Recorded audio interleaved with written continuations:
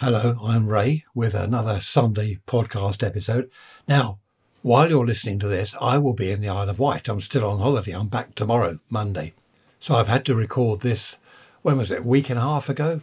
Because I've been away all this week, all last week. Oh, that's all confusing. How are you? I hope you're keeping well. If you want to complain about anything or say you like the podcast episodes, please email me, raysrants@protonmail.com. Be great to hear from you. Now, I'm enjoying myself on the Isle of Wight, so while I'm doing that, I might even listen to this myself, actually, while I'm relaxing on the island with a beer in hand beneath the sun. Well, I hope it's sunny. I really do hope it's going to be sunny. Before I go any further, I was watching a bit of news on the telly earlier this morning, and they had that advert. It's a great advert. It's a couple of boys kicking a football into a goal. And the goal, you've probably seen the advert, it's a kind of net goal. And all around the outside of the goal is a huge net. It's to stop the ball going over. If you miss the goal itself, you haven't got to run half a mile to go and collect the ball, which is a great idea. I remember that as a kid. You'd miss the goal and the ball would go miles away. You've got to run after it. It's a great product, a great advert. But you know what I'm going to say? At the end, why do they do this? The boy kicks the ball and the chap says, I can't do it very well. They think it's going over. It's not now. Why does he talk like that? It's awful. Do they do it deliberately? I think they do it deliberately to annoy people. It's deliberately designed to annoy people so they remember the advert. And it's worked. I'm thinking about it. I'm talking to you about it. The advert's worked, hasn't it? It's a great product. Because of that dreadful chap at the end, all due respect to him, perhaps he was told to talk like that. I don't know. But I suppose the advert's worked, hasn't it? And there's that other dreadful advert. What is it? Jewellery or gold or something. It's about having your jewellery repaired. They sell and buy jewellery and things. It's quite a good advert. But again, at the end, they've got this chap with a high voice. Whether you want jewellery repaired, sold or bought, go to whatever website. Actually, I'm getting quite good at this. No, I'm not. Why do they do it? I don't know. It's deliberate. Let's forget that. Now, you wanted a story, didn't you? So I think that's probably what we'll do next. I won't go on about adverts anymore. Well, not in this episode. I've got some more gripes about adverts, but I'll save those for another episode. Now, before I start the story, I've got to set the scene. Alan lived in a rented flat. He was about my age, 22. His parents had split up some years previously. I think his mother had gone abroad somewhere and it wasn't at all happy. It was a terrible divorce, apparently. He didn't say a great deal about it. He did tell me at one stage that his father had also gone abroad, so both parents were somewhere in the world. The only relation he had was his aunt, a very ageing aunt, who I did meet on a couple of occasions. He got on very well with her, as it was his only relation in the country. He got on very well with her. He popped round to see her once a fortnight. He carried out any maintenance work that needed doing on her house. He tended the garden, basically did anything for her, even did shopping for her. Now, what Alan hadn't told his aunt was that he'd met Angela. He'd been going out with Angela for about 6 months and they'd planned to get married. He hadn't told his aunt, apparently, this is what he was telling me, because his aunt was a bit funny where his girlfriends were concerned. In fact, he never told her anything about girlfriends because she'd always said to him that the day you meet a girl and decide to get married, I want to vet her. I want to make sure she's good enough for you. All that sort of thing, which was quite funny, really, looking back. So he didn't tell her that he was marrying Angela. He hadn't told Angela about his aunt because he knew that she'd want to meet her. So he kept Angela a secret from his aunt and his aunt a secret from Angela. A week before the wedding, he still hadn't told Angela about the aunt, but he told the aunt about Angela. He said, right, I'm getting married. I need to meet her. I need to vet her. You bring her round here. He said, yes, I'll bring her round and you can meet her and you can make sure that she's suitable for me. Sadly, before Alan could take Angela round there, the lady passed away. This was only a day or two later. She passed away. Alan didn't say anything to Angela. He didn't want to upset the wedding day. He was obviously very, very upset. His aunt had passed away, his only relation. in the country had passed away. He was very close to her and he was very upset. But he tried to hide it because he didn't want to spoil the wedding day for Angela. They got married. I was there, only a registry office affair, and a bit of a party afterwards where we all had a few drinks, of course. Alan actually did very well because I knew how upset he was. He told me and one or two other close friends, but he hid it well from Angela. They went off on honeymoon somewhere. I forget where it was, probably Spain back in those days. In the 70s, it was bound to be Spain, wasn't it? Majorca, or whatever it was. Lorraine Chase. Do you remember Lorraine Chase? Was it You Wafted Here from Paradise? She said, Luton Airport. Anyway, that's beside the point. Why am I talking about Lorraine Chase? Alan and Angela got back from their honeymoon. I didn't see them for, 2 or 3 months. And I bumped into Alan. And he told me that his aunt had left him the house. He owned it outright, no mortgage, nothing. It was his, and it was a huge house in a lovely part of, just on the outskirts of town, a very expensive house. And I was saying, wow, fantastic, have you moved in? Does Angela like it? And he said, I haven't told her. You haven't told Angela? I was stunned. I said, what do you mean you haven't told your wife? Surely you're going to move in, aren't you? You're in a rented flat. I'd been to their flat. It was okay, but a very small one-bedroom flat, no garden. And he owned this huge house outright. And I said, well, why haven't you moved in? He told me, now he'd never told me this before, that when his parents had divorced, they'd split up. This was the days, remember, when the house was in the husband's name.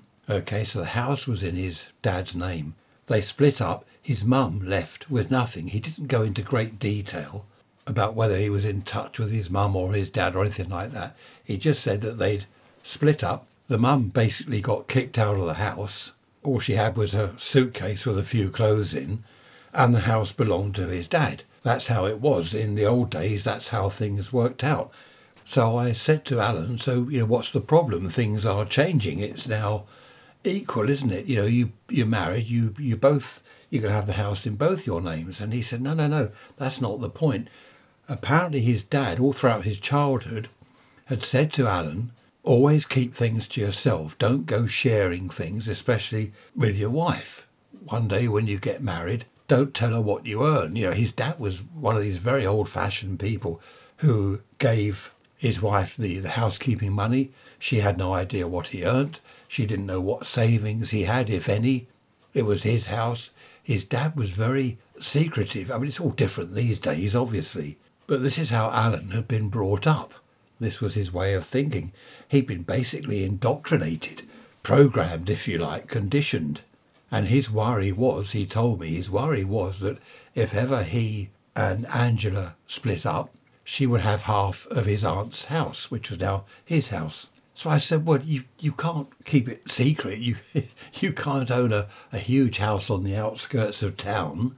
He told me he went there regularly to tend the garden, mow the lawns, because otherwise it would just be left a rack and ruin, overgrown.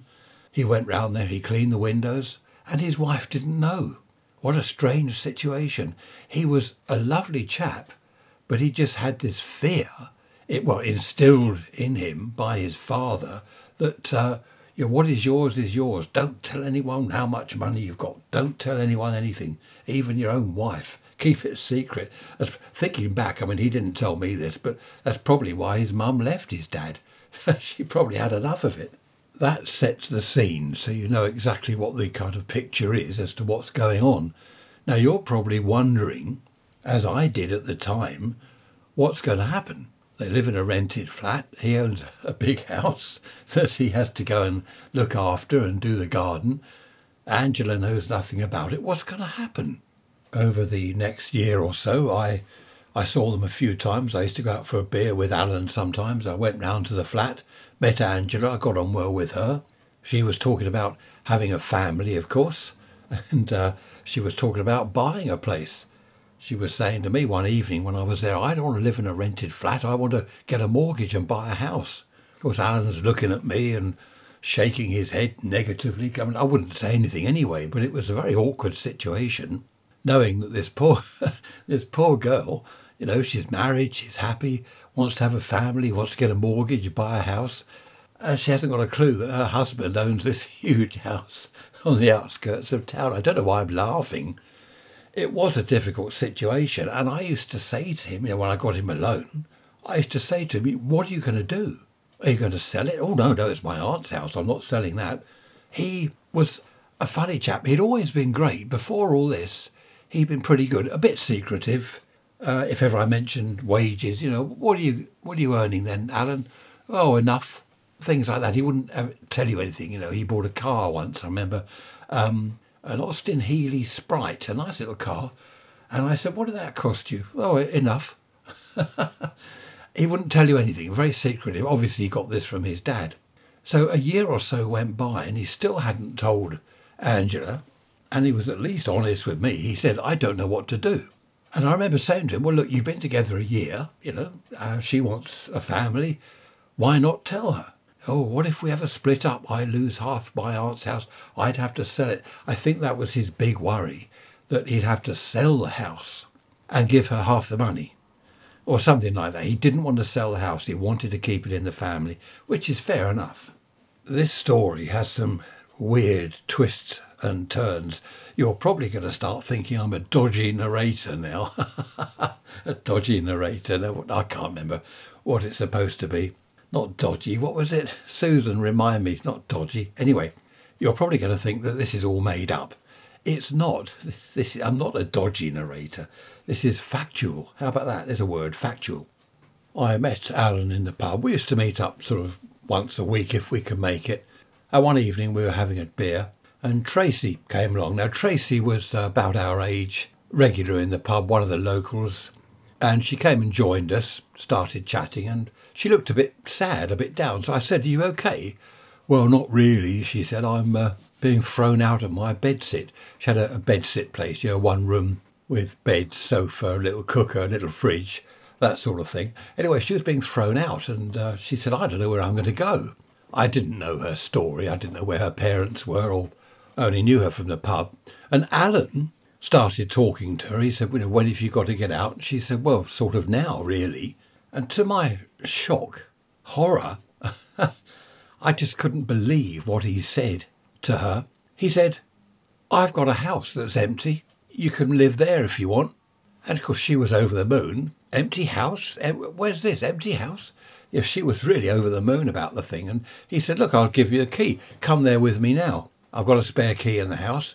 You can move in when you like. I was stunned. I was absolutely stunned after all his secretive business. And Tracy would have told people in the pub. I knew that she'd be saying to people, I've moved into Alan's house.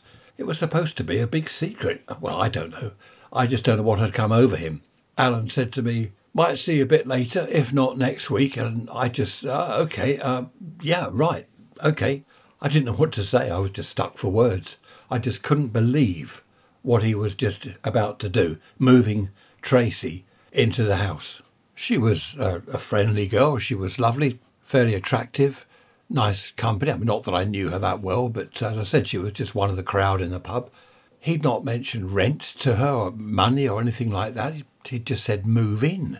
He hadn't said it even sort of temporarily or for a few days. The whole thing was just totally bizarre. I didn't know what to think. When he'd gone, I finished my drink and just stood at the bar on my own, just trying to work out what on earth he thought he was up to. Word would soon get round the pub. Oh, Tracy's moved into Alan's house. Oh, has he got a house? Yeah, apart from his rented flat with his wife, he's got a huge house. Of course, word would get back to Angela. Angela came into the pub sometimes. Sometimes they came in together. She chatted to people. She knew people. What a strange situation. I hadn't seen Alan for a couple of weeks. And I was downtown and I bumped into Angela. And she said, oh, thanks for looking after Alan the other night. He told me that you both had far too much to drink. And I didn't know what to say. Oh, fine, yeah, fine. As she rambled on about Alan having to stay at my place overnight, I was fuming inside. I was fuming. He'd used me as an excuse, obviously, to stay at his house with Tracy. Well, that was my immediate thought. I couldn't think of any other reason. To use me like that was just terrible. Didn't he think that I might bump into Angela? Didn't he think that we might meet somewhere and she's going to mention it? It was at that stage that I had really, in my mind, finished with Alan. It was all too complicated. He wasn't the chap that I thought I'd known at all, hiding the house from Angela and now seemingly cheating on her. The whole thing was just so sad. I carried on going to the pub because I knew quite a few people there. I didn't see Alan or Angela or Tracy, as it happens. All three had disappeared from the pub. Not that Angela went there a great deal, but Alan certainly did, and so did Tracy. I didn't go and visit Alan and Angela at the flat because I didn't want to be involved with his lies. I just thought I'll keep out of the whole thing, just keep out of the way. A year, more than a year, 2 years must have passed. I hadn't seen any of them, and to be honest, I'd just forgotten all about them, until one afternoon I went for a walk. Lovely day, went for a walk, and I found myself in the road where Alan's house was, the big house. So I wandered along the road and had a look. I don't know what I was doing there. I was just walking, just enjoying the weather. And I stood outside the house. I was just looking at it, wondering whether Alan lived there, whether Tracy was still there. And Angela came out. Big smile on her face, bouncing down the path. Oh, hello, Ray. I thought that was you. I just happened to look out of the window. I was sure it was you. How are you? I haven't seen you for years. Bit of an exaggeration, but she was fantastic. Because I was immediately thinking, what is she doing here? Where's Alan? Where's Tracy? Obviously, he told her about the house. I didn't know what was going on. So I said that I just happened to be passing and remembered that Alan's aunt lived there. And she said, oh, come in, come and have a cup of tea. I've got so much to talk about. So I followed her into the house. We went through to the kitchen and sat at the kitchen table. As she filled the kettle, I asked where Alan was. And she said, that's quite a story. So I was intrigued, obviously. I wanted to know what was going on, what she knew, how she discovered the house, how come she'd moved in. She poured the tea and she sat at the table opposite me and she said, right, where to begin? This is a hell of a story. Her words, not mine. A hell of a story. I thought it had already been a hell of a story, what with Tracy moving into the house and Angela not knowing about the house. Anyway, I let her carry on talking. She said, now, do you remember Tracy from the pub? Now, at that point, I thought, right, this is what's happened. Alan's gone off with Tracy. But if that's the case, how come Angela's in the house? So I said, yeah, vaguely, I remember Tracy. I haven't seen her for years. Haven't seen anyone for years. She said, well, Tracy got a job on the cruise ships. And she said, as you probably know, Alan's always liked the sea. He's always wanted to go to sea. And Tracy got him a job on the cruise ship, put him in touch with her boss, and he ended up on the ships. Now, this was all a surprise. I knew Alan liked the sea and he'd often talked about ships and how he wished he'd joined the Navy. But to run off with Tracy, because that's obviously in my mind what was going on. He'd run off with Tracy, run off to sea. And they're on the cruise ships together. So I said, well, when's he coming back? What's he, 6 months at a time? When's he coming back? And she said, well, this is the sad part of the story. He fell overboard. Oh, right. I didn't know what to say. I like a fool, I said, was he all right? She said, well, no. It was at night. It's dark. They found him eventually the next day. They were searching for him. They found him. I don't know where it was in the world. I didn't like to ask too much. But she had said it was a world cruise that he was on. I don't know what job he did. So I just looked at her and I said, I'm so sorry. I didn't know. I had no idea. She said, to be honest, we drifted apart. She said it all started just after we got married, to be honest. She said he started staying out all night. He stayed with you 2 or 3 times, didn't he? And I just said, yes, yes, he did, yes. I mean, that wasn't true at all. And she said he was always out. I was never quite sure when he was coming in from work, never quite sure what he was doing at the weekend. Sometimes he'd go out, sometimes he wouldn't. And she said, yeah, once he got onto the ships, we just drifted apart totally. So I said, well, how did you end up in the house? And she said, well, he was a stickler for paperwork, getting everything right, and of course, hiding the house. He did that very well. And she said, we both did our wills. We wrote out our wills. And she said that she was called in by the solicitor. Here's Alan's will. He's left you a house. So he was at least good enough to put the house in the will to Angela. So she got the house. She said that she hadn't seen Tracy again. She did say that she knew Tracy had been living there and she couldn't quite work out why Alan had kept it all a secret. But I think at that stage she wasn't too bothered. She said she'd found some of Tracy's things upstairs, a couple of letters to her and some clothes, bits and pieces like that. So she said that she knew Tracy had moved in. And she said to me, "Did you know anything about any of this?"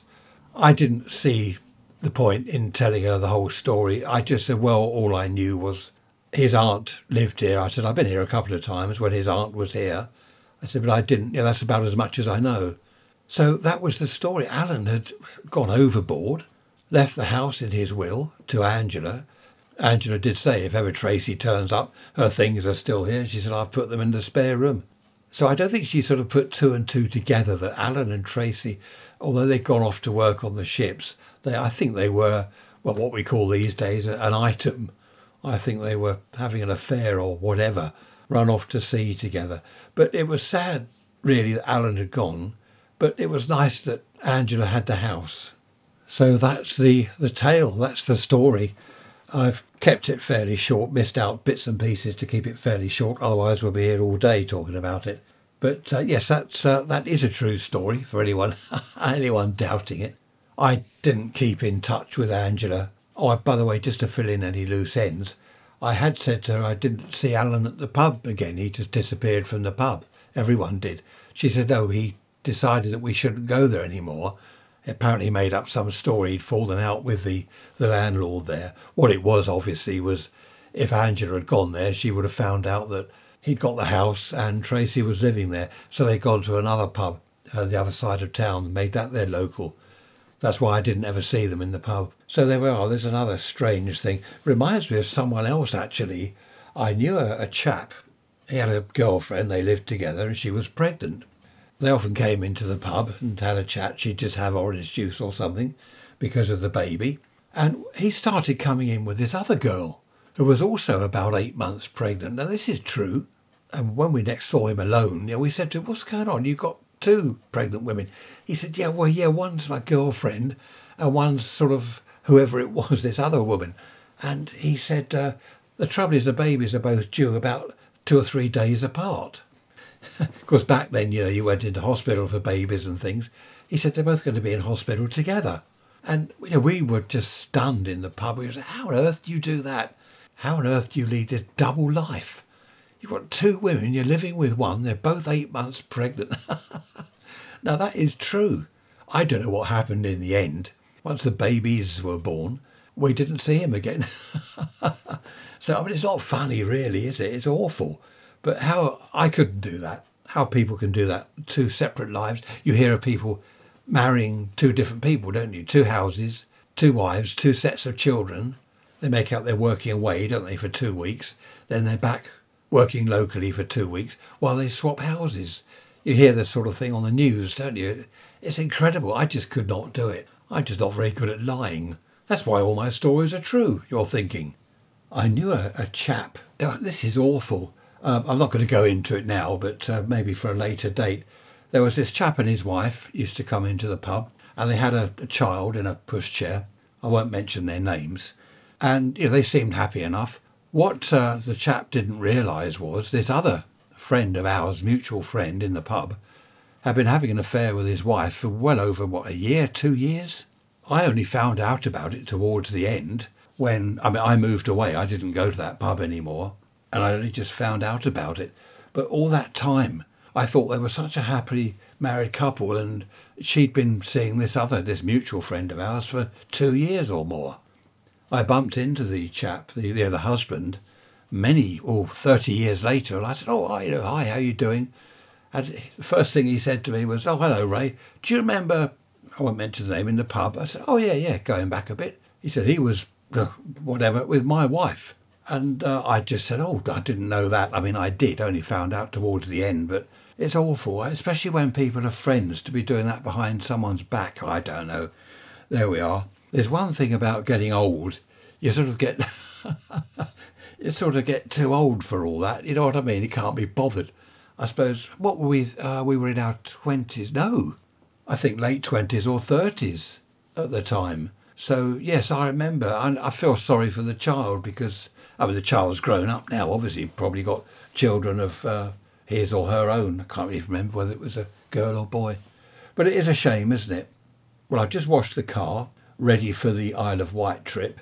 I'm going to end it here. I know it's a lot shorter than usual, but as I said, I'm not here at the moment. I'm in the Isle of Wight. Well, I am here, but I won't be. You know what I mean. Just bought a nice case. Did I tell you about the case I bought on eBay? Actually, Tricia found it for me. It's like a briefcase, a hard type one, with the 2 combination locks on each latch. And it's for all my... I think I told you. Did I tell you? I can't remember. Isn't it awful getting old? It's got some positive points, some pluses getting old. It's also got some negatives. Anyway, this case, I've put a couple of pens in there and a pad. I've got my Morse code app on the phone, so I can brush up on my Morse code speed. You're thinking, right, nerd now, aren't you? What a nerd. I've got several radios. I've got the aircraft radio, so I can listen to the aircraft going in and out of Sandown Airport and Bembridge Airport. I've got the marine radio, so I can listen to Solent Coast Guard and all the boats and the yachts all around the Isle of Wight, so that's good. I've got the amateur radio gear, so I can talk to nerds. Anyway, I'm really pleased with the case. You wouldn't believe it was second-hand. Well, you can't look at it, can you? Okay, I'm waffling now. I shall end it here. Hope you enjoyed the story. And, just one thing. Who was it? Someone emailed me. Was it Harry? Harry. He said, other people have said, how come you've got so many stories? I got out and about, Harry. I think I've said this before in answer to the same question. I used to get out and about and meet people. I very rarely sat at home. I was always out, every night I'm out somewhere. Every weekend I was out somewhere meeting people. I didn't have loads of friends. I had loads of acquaintances, loads of people you bump into and have a chat to. And that's where a lot of this came from, a lot of these incidents, call them incidents. That's how I knew about what was going on with people. For some reason, and I've never understood why, for some reason people confide in me. I remember one chap, he was from Hampshire. No, they don't talk like that in Hampshire, do they? Anyway, he said to me one evening, we were having a chat, and he told me almost his life story. Then he suddenly said, why am I telling you all this? He said, I don't want you to know all about my life. He told me about his childhood, his parents, his marriage that had split up.